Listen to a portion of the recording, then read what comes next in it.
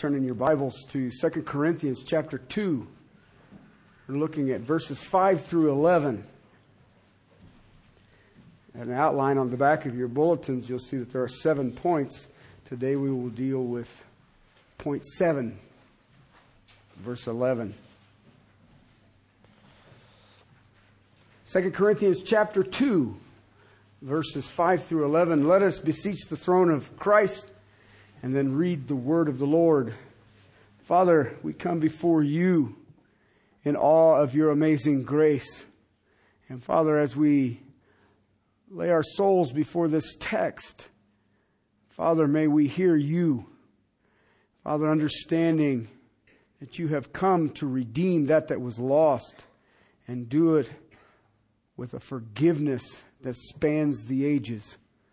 Father, may we be known as those people who walked as Christ walked in forgiveness. Father, as we see our dear brother Paul exhorting this church to change their direction and to restore the man who had sinned, Father, may we, as children of the Most High God, bow before your word, heartily saying amen. And Father, forgiving as we have been forgiven. To your glory, to your praise, in Christ's name, amen.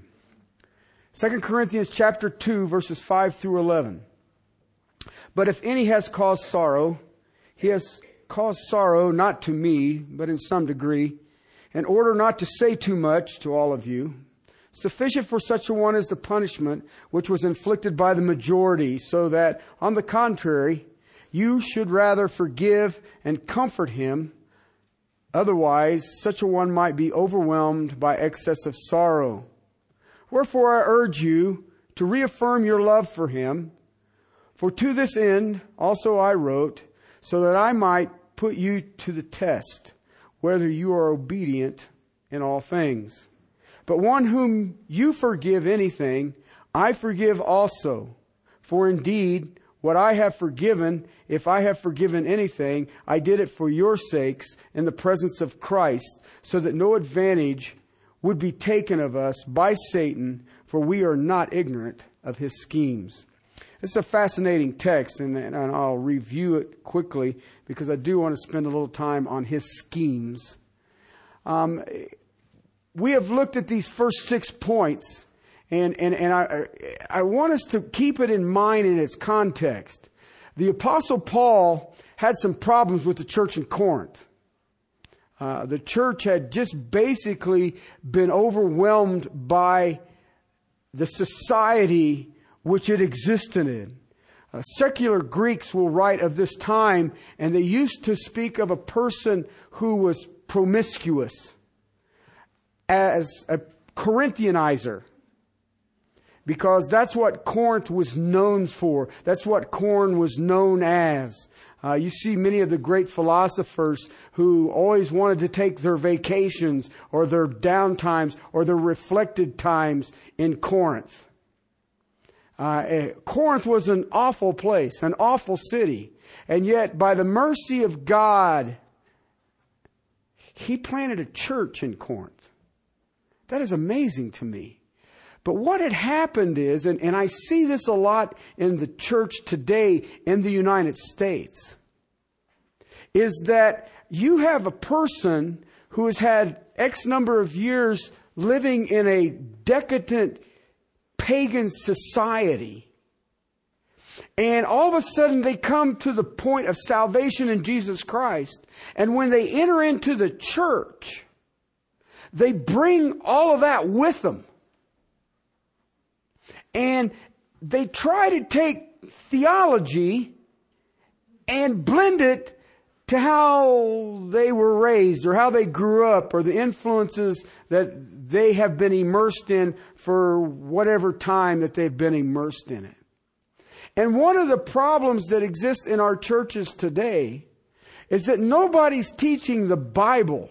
They teach about the Bible, but what you will find is that in many cases they'll take a biblical text and give a human philosophy in light of that text. Well, what happens is, if I've got this philosophy that is out here that is, by the way, anti-Christ, if I've got that and I'm trying to blend it with Scripture, I'm going to try to seek out somebody who doesn't confront me. That's the church in Corinth. That's the church in America today. I don't care what anybody says.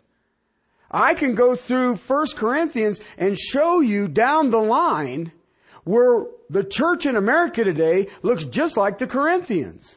We have corrupted and perverted everything and anything. I heard a pastor not long ago make the comment that Christians are allowed to divorce because you probably married the one that wasn't the one God wanted for you. Really? But who does that appease? That doesn't appease God, but it does appease man. And when you look at the church today, most churches are run by the people who want their ears tickled. Make me feel better. I had a bad week. And they don't want to be confronted. The Apostle Paul wrote a letter in between 1 Corinthians and 2 Corinthians. It's referred to as the severe letter. All right? And there's a possibility that before he wrote the severe letter, he actually made a surprise trip to Corinth. What happens is when the congregation starts sinning to the point that they are calling it godly, they now are open, and I'm talking about true believers here, they are now open to false teachers. Well, if you have a place that teaches sound words and that teacher leaves, guess what is coming in the door next? False words. And false teachers don't stand up and say, I'm a false teacher and I want to lead you all to hell. They don't do that. All right? They lay right beside truth a lie. And if you're not paying attention, it crosses and you'll never know it. And one of the things that you see today, and I use this phrase a lot, I call it, you have the experiential church and then you have the liturgical church. Okay, and what do I mean by that? The experiential church says, if I experience something in the quote-unquote church, then it truly has to be of God. All right? The liturgical church says, I ain't experiencing nothing and you can't make me. All right? And you can call it the liberal church and the religious church. You can call it whatever you want. But this is what I see in the body of Christ today. And this is part of the scheme of Satan. So when Paul had left Corinth, false teachers had come in. And false teachers are really, really good, especially with people who are relying on a sensation, to draw them out of truth and allow their sensation, allow their senses, allow their experience to validate truth. And I've already told you guys this before. If you are looking for an experience, know this emphatically, you will find one. I guarantee it. The question is it of God? Is it of God? Do I test it in light of Scripture and say, well, yeah, that's of God. That is of His nature. That is of His purpose. That is of His will. The Apostle Paul had confronted this church, and when he was there, a man had stood up in the congregation and accused him, attacking his character. He had said he had wanted to come back to Corinth and visit them and had had a change in plans and was staying on longer in Ephesus, and therefore the people believed that he was not a man of his word because he had changed his travel plans. This opened the door to let me attack the messenger, and in light of no scripture written of the New Testament and the New Testament church, it was Paul's word against the accusers. The accusers will do the same thing that I see today. Let me get those who will ally with me, will ally with me, and will follow me, will listen to me, and therefore we'll start the Second Baptist Church. And you see it all over the place today. All right? Instead of saying, let us reason together from Scripture, which now they didn't have it. But they should have sought the Apostle Paul out. They should have sought the God-fearing people out and said, what counsel do we do? There's too many in the body of Christ today who are listening to their own counsel. Too many. Because let me tell you something. My own counsel, I can convince myself of just about anything. So if it becomes a time of heartache, it becomes a time of turmoil, a time of trial, I will seek godly counsel. And I'm not talking about somebody who has a degree. I'm talking about somebody who walks to walk and talks to talk. Paul had confronted and said, this man who accused me in the congregation, who accused me of attacking my character and my integrity, and that I was not even an apostle, you need to confront him and you need to deal with him. But I take great joy in this church because I find here that if you look in light of 1 Corinthians, knowing that there was a trip and the severe letter in between, and then 2 Corinthians, you see that God had started bringing them back to where they needed to be. Titus had taken the severe letter to them. It was presented to them. And then Titus brought a report back. We've looked at this in detail. And when he brought the report back, he says, Paul, they're listening, they're acting, and they're walking. That's awesome. That is totally, totally awesome. The Apostle Paul, beginning there in verse 5 through verse 11, is basically saying, okay, you did what I have asked you to do. And I praise God for that. Because in verse 5, we looked at this in depth. It deflected their pride. Paul says, follow me, it deflects pride. Paul was a man who lived with the imminent return of the Lord Jesus Christ at any moment. And he understood that he had absolutely no room for any pride. You will look a little later and you will see that he had a messenger from Satan, a thorn in his flesh, who literally boxed him. And he says, and I prayed 3 times, Lord, remove this. God said, my grace is sufficient. But I'm doing what you want. But you know what? The Apostle Paul, he was a man who ascended to the third heaven. He was a man who seen the resurrected Christ on the Damascus Road. He was a man that was bearing fruit by hundreds and thousandfold. So Paul was a man who was in a position for pride.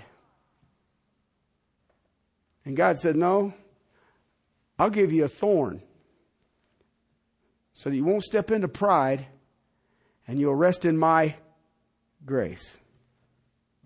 So it deflected Paul's pride. He makes the statement there. If any is called sorrow, he calls me sorrow, not to me, but in some degree. Now listen, I don't care who you are. And I've been through this. If you've ever been in a pastorate, you will be attacked. You become the target. All right? And if they can't find sin in your life, if they can't find false doctrine in their life, they'll attack you personally. Or they'll attack your wife or your kids. I guarantee it. You know, your kids ain't doing this, or your wife shouldn't be doing that. You know, I remember my wife telling somebody to turn a song from the piano, and they got mad and said, well, women ain't supposed to speak in church. Give me a break. All right? You know, I know a lady who visited here years ago. If I mentioned her name, everybody would know who she is. Was mad that my wife didn't wear a skirt. Okay? What is that about? I mean, technically, if we're supposed to be like the Jews were, I should wear a skirt. A big robe thing. That would be pleasant. All right, but you see what happens, and we get into these things, and Paul became a target. And he says, but you know what? It's not that big a deal. Why? They're just attacking Paul. See, Paul says he knows that whatever affliction comes to him for preaching the gospel is because they're trying to attack Jesus. And he ain't there, so let's shoot the messenger. And that's been going on for years and years and years and years. But we also, in forgiving, we have the ability to show mercy. Okay? These are blessings to you and I. Why is it in our society today, forgiveness is not considered a blessing? And yet, if we are not forgiven, then we are damned. It's got a disconnect. But our society looks at forgiveness as weakness. It isn't a virtue. It isn't noble. Get your pound of flesh.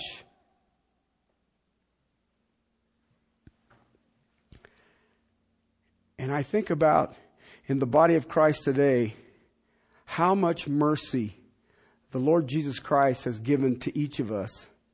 And how can we not, in the act of forgiving, give mercy? Verse 6, sufficient for such a one as a punishment inflicted by the majority. Why? The punishment was documented. This is what you need to do. This is what will happen. The man was confronted with his sin. He has come and begged for forgiveness. And now it's time to move on.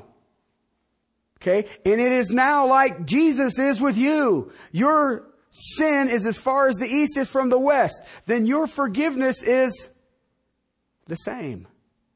I know people today say, well, I forgive them, but I'm watching them.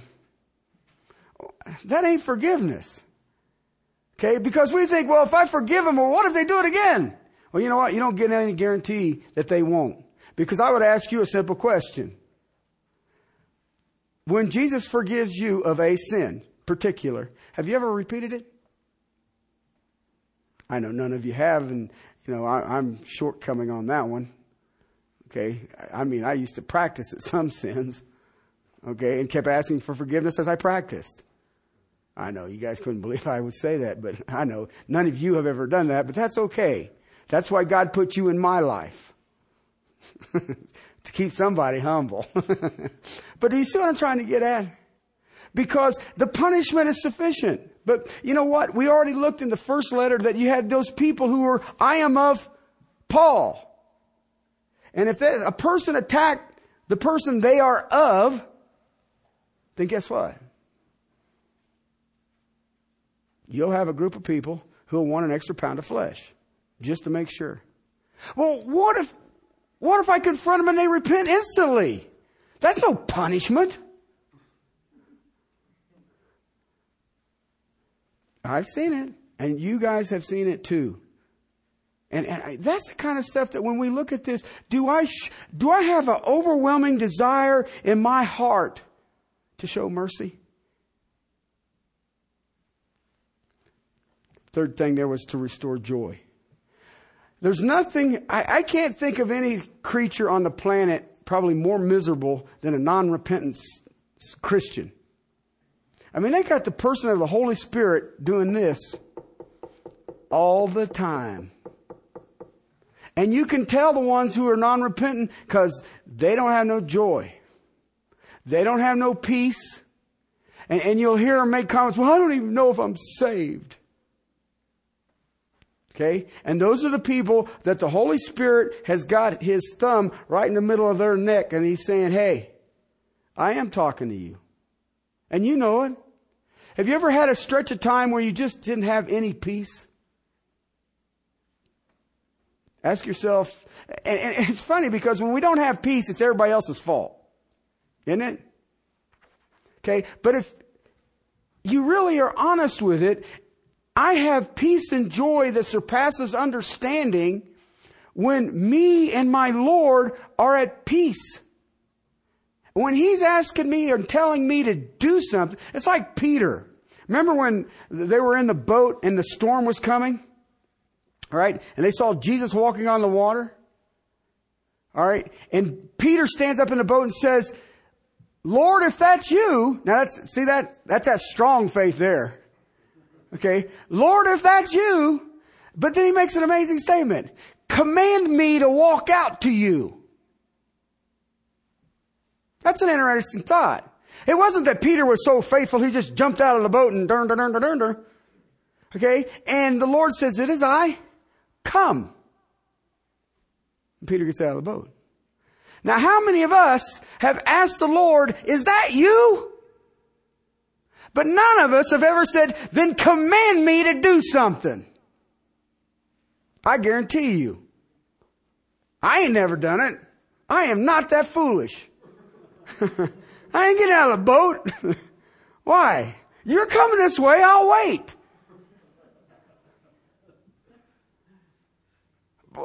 You guys say, well, I'll get out of the boat. All right, go. I'll wait. Because you'll end up drowning in the middle of the storm. He'll drag your butt back to me anyway. See, I got this all planned. That's the kind of stuff that you and I, when I look at this text and I'm thinking about, here's maybe the greatest, most important man in the body of Christ at the time. And they attacked him in his congregation. Attacked his integrity. Attacked his character. Accusing him of teaching error. Accusing him of being a liar, that he was not an apostle. Now you think about that for a second. And his thing is, let's make sure we show mercy so we can restore the joy. I mean, you would restore the joy to the person who had committed the sin. You would restore the joy to the person the sin was committed against. And the whole congregation would be restored to the joy of Jesus Christ. But we also want to affirm his love. I shared with you the word affirm there is a legal term, and it means to be done something. It means to ratify. And it literally meant that there had to be a time in the church that they stood up and said such and such is being booted from the church for attacking the Apostle Paul. You do not receive an accusation against an elder in the church without two or more witnesses. All right. So what he's saying is, now that we are restoring him, we want it to be done publicly. We want it to be done congregationally. We want everybody in the church to reaffirm their love for this brother. Every single one of us. And he did it publicly. That's awesome. Why? Because it's like the statement I've made to you. You who think you are spiritual, see any brother in any trespass, come alongside and restore them in love and carry their burden. Okay. Now, one of the things that I've watched in the body of Christ today is that we love pointing out your burden. I don't want to help you with it, but boy, you got a burden.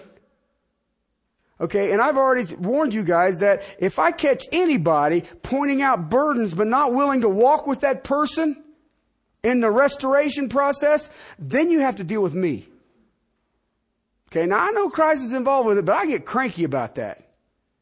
All right? Because he who is without sin calls God a liar. And if you walk into a situation where you have a brother or sister who is in sin, then God wants you to help restore them. He doesn't want you to condemn them. And we have a tendency that we just want to condemn them. Boy, I can't believe you did that. Why don't we look at restoring joy? Why don't we affirm our love for that person? Because if I affirm that love for that person, that means that I'm going to come along and I'm going to bear that burden. And the bearing of the burden out of Galatians 6 means I'm going to come up underneath it and lift it up on my own back. Whatever that person is carrying, I'm going to put them on my back with their burden, and I'm going to carry them until they're strong enough to walk again. And if you're not willing to do that, then I highly suggest that you just shh, keep it quiet. All right? Why? Paul, verse 9 says, for this end I also wrote so that I might put you to the test. What? Are you obedient?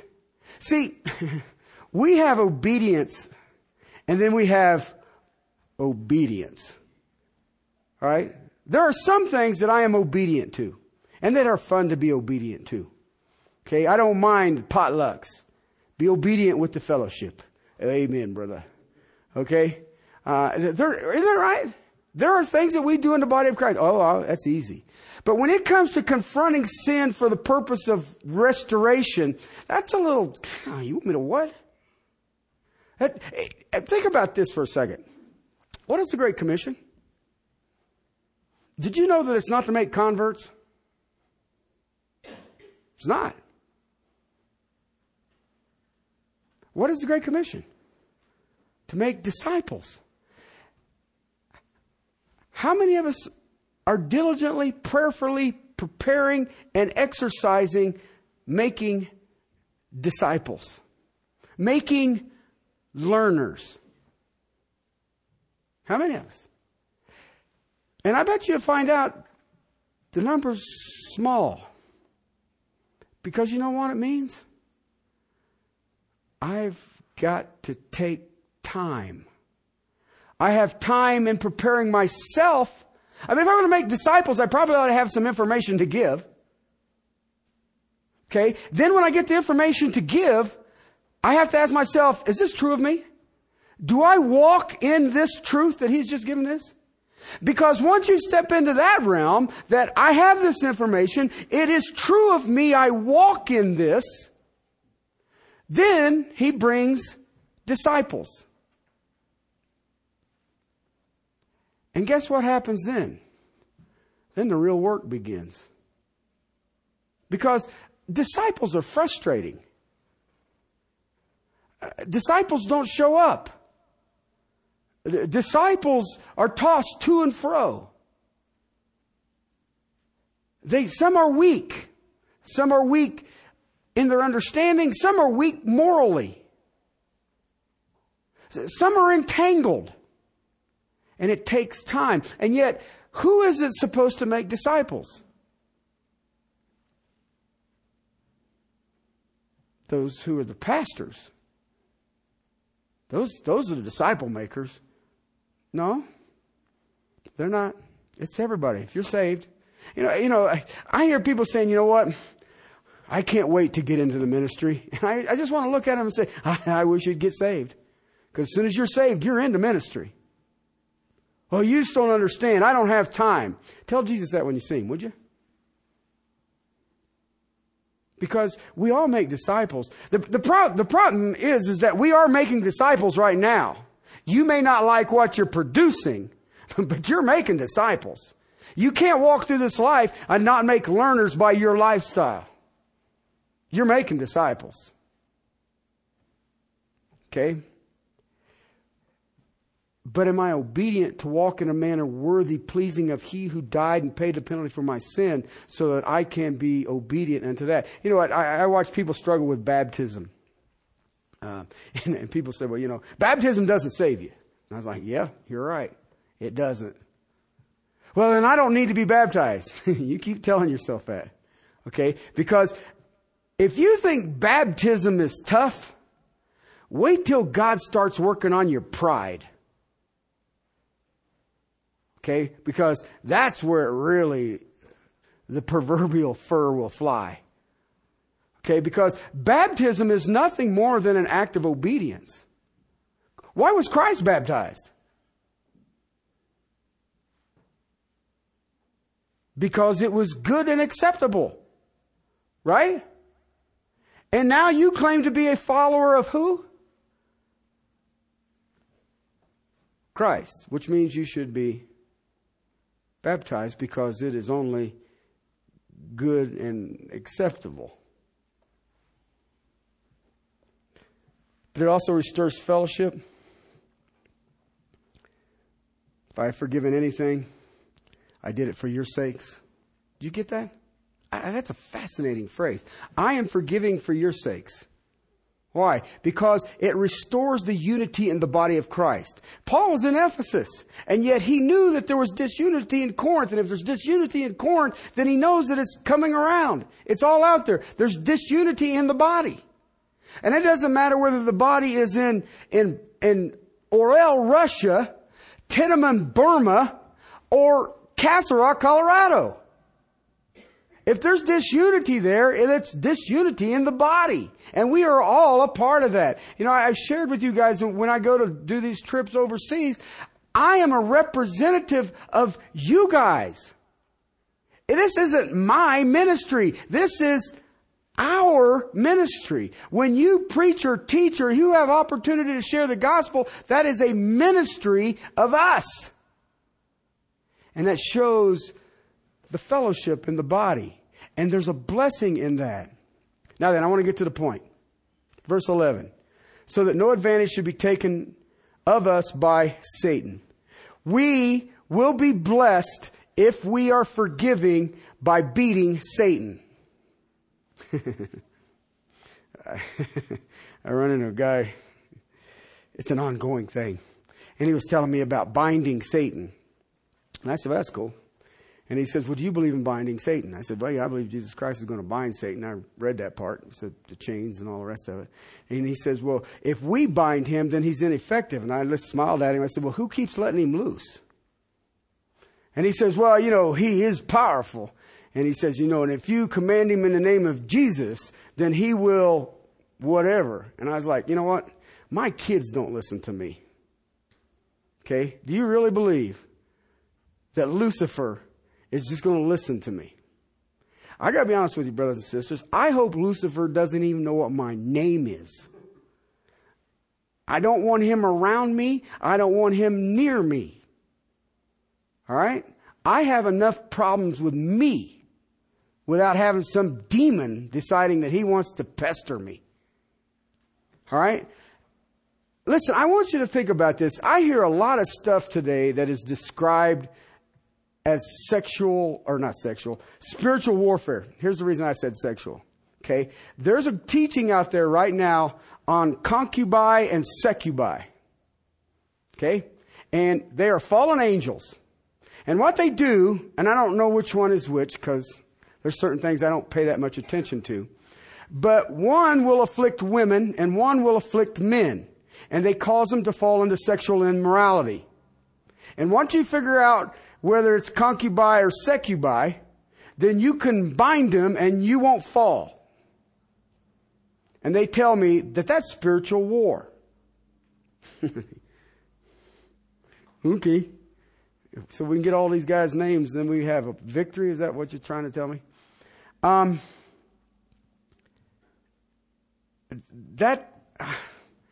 don't have any way to describe it, but that's Flip Wilson theology. Okay? Flip Wilson used to be a comedian, and he used to make this statement that the devil made me do it. Okay? I got news for you. Your flesh makes you do what you're doing. He may tempt you. He may entice you, but your flesh does it. Satan's plan, Satan's passion, Satan's desire is this: tear up the church. Tear up the church. There's a reason Jesus called it the body of Christ. He wants to tear it up. Why? He's already lost. He knows that. Now I need to make it ineffective. I need to attack it and tear it up and deceive it. Listen, if you go back through this thing that Paul is trying to show us, the 7 blessings, why? Satan wants to create pride. Check out the church today. Satan wants to destroy mercy. Satan wants to eliminate joy. Satan wants to eliminate love. He wants to show and encourage disobedience. He wants to fracture fellowship. He wants, now there's 2 tracks in this, and I hope I can keep this clear. He wants sin to exist and flourish in the church. He prefers sin to run freely in the church. But if he can't motivate that thing, and he gets into a church that is going to deal with sin, then he wants it dealt with harshly, without grace, without mercy, without joy, without forgiveness. See, he has all kinds of schemes. And we have to forgive so that he has no advantage. So he can't create pride. So he can't, cause our egos to puff up. So that we won't show mercy. So he can tear the joy out of the body of Christ. And let me tell you something. If you don't forgive, you'll fall into his trap.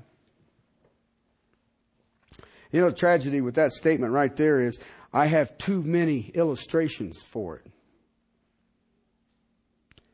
If we don't forgive, it hinders us in so many ways. It hinders our humility. It hinders our mercy. It hinders our joy. It hinders our love, our obedience, our fellowship, and it will tear apart a church. And Satan wants to produce animosity. Okay? If he can't get free-flowing sin,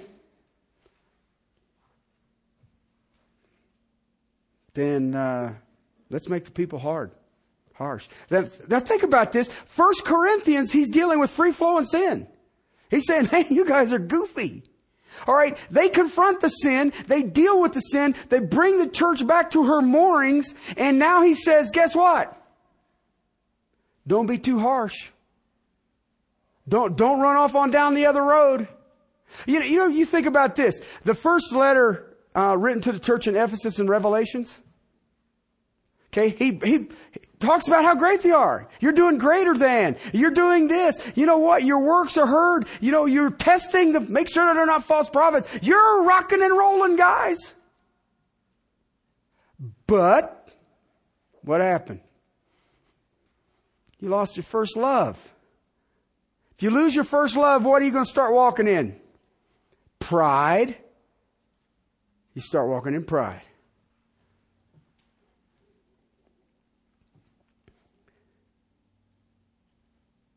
This unforgiveness tears apart a church. If people are going to deal with sin, how do we do it? So there's two lines: letting sin run free in the name of tolerance, or attacking the sin and not doing it with a heart, a passion to forgive. Either one of those will tear apart a church. Okay? Whether it is the experiential people or whether it is the liturgical people. Whether it is the liberal people or the legalistic people.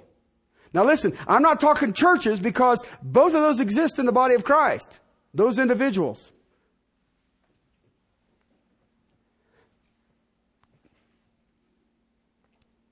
Tolerance has destroyed its share of churches. Intolerance has destroyed its share of churches. A lack of dealing with sin has destroyed its share. A lack of forgiveness has destroyed its share. God hangs it right in the middle. You have to confront sin. Have to. If you do not confront sin, then why did Christ die? You have to confront it. But you have to do it knowing that He died to forgive. And if we are followers of Christ, then we confront the sin, but we bear the burden to restore the person.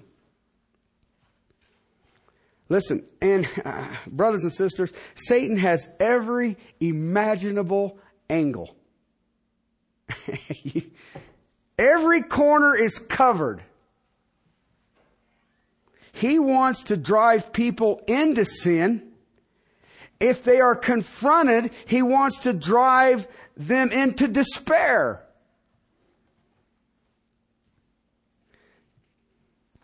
And then those people will be driven to bitterness, self-pity, and all the other things that you can think of. He wants to tear up the church. The church is a target. He goes about as a roaring lion, seeking whom he may devour, Peter tells us. Listen, the thing about Satan is he's described and disguised as an angel of light. And he can either be a liberal angel or a legalistic angel, whichever one you want. He's flexible. He's ambidextrous. That may not be the right word there, but anyway, you know what I'm trying to get at. He comes to deceive. His messengers look like messengers of light. He wants, Do you understand that each and every one of you this day, every one of you, I don't care your age, I don't care what your background is, I don't care where you came at from society, I don't care what your education is, He wants to sift you like wheat. Like He did Peter. And that picture there is that I want to take and toss you up and see what blows off.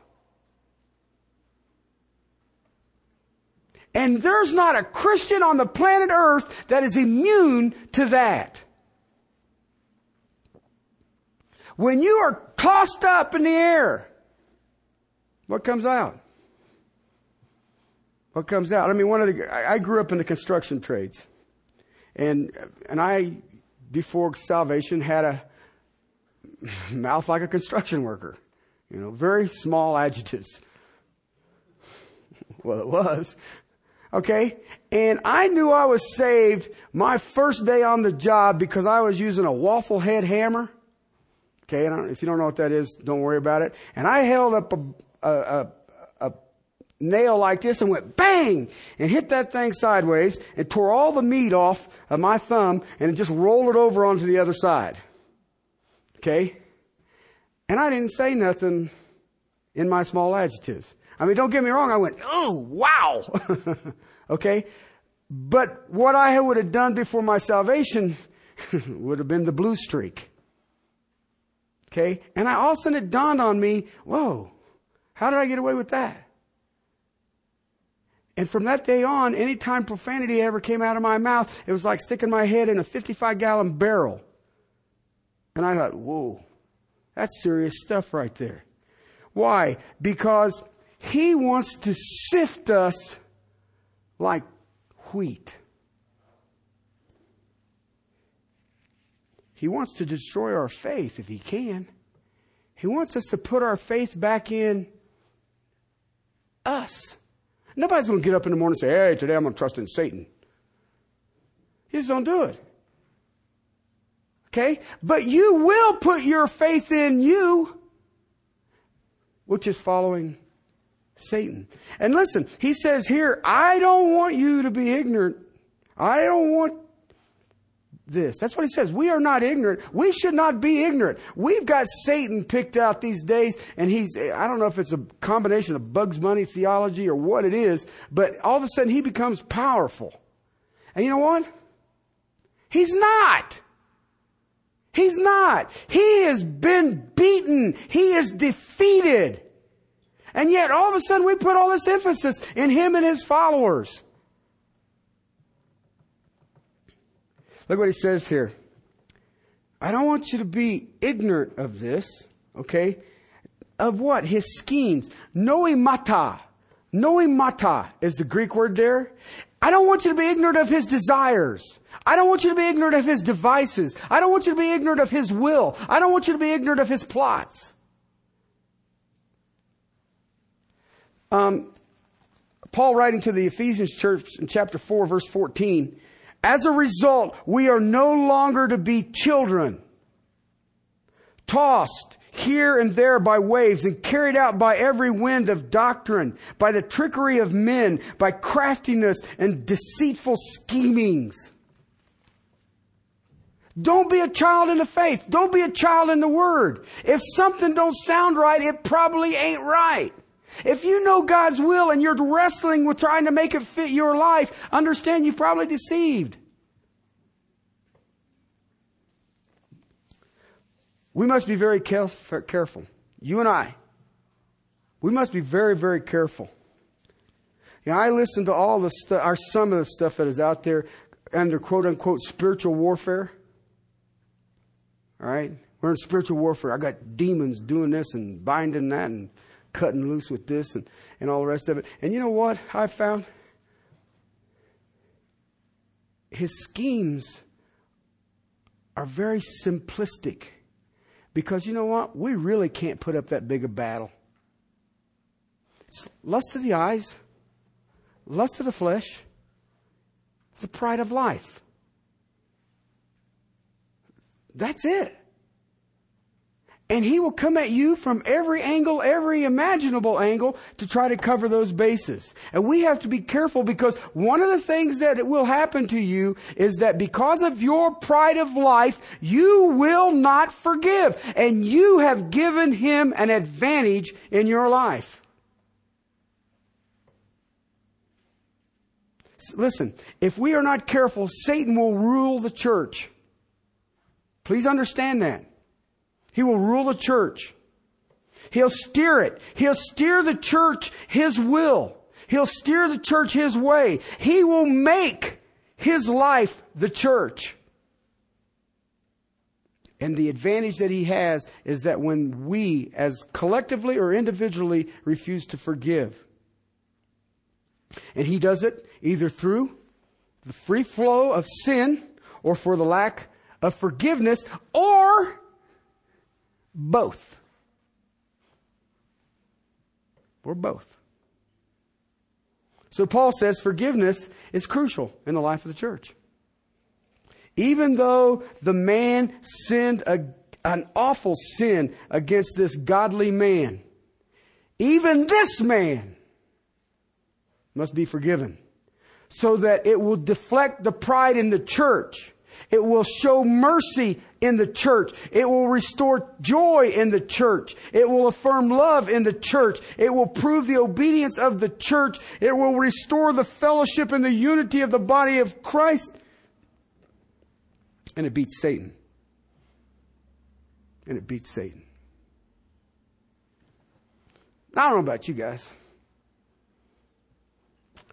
I want to belong to a church like that. A humble, merciful, joyful, loving, obedient fellowship where Satan has no place. I wrote a little footnote here. Wow.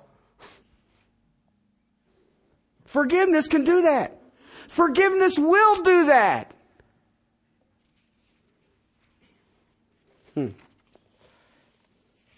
Let me summarize this text, because I'll be gone for a couple of weeks. All 5 through 11, verse 5. It affects the one who forgives.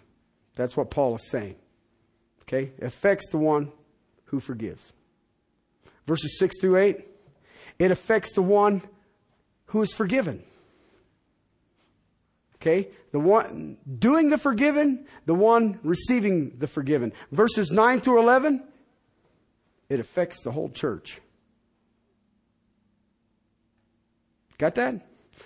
Verse 5, it affects the one who forgives. 6 through 8 affects the one who is forgiven. And 9 to 11 affects the whole church. It's pretty good. All it does is produce mercy, produces joy, produces love, produces purity, produces humility, produces fellowship. And the greatest thing that one sinner can do to another one is to forgive him. May we be known for that. Let's pray. Father, I just praise you for your word. I praise you for my brother Paul, even though he suffered so much. Father, may we be known as this group was instructed, as a people seeking the blessings of forgiveness. And Father, may you help us. Please, Lord, help us to walk in a manner worthy of this amazing call. Father, to walk in humility, to walk in mercy, to walk in joy, to walk in love, to walk in obedience, to walk in fellowship. And Father, give our adversary no advantage whatsoever. Thank you, Lord, for drawing us this day. Thank you, Lord, for your love for us, your forgiveness of us. And Father, may that be how we are known, to your glory and praise. Amen.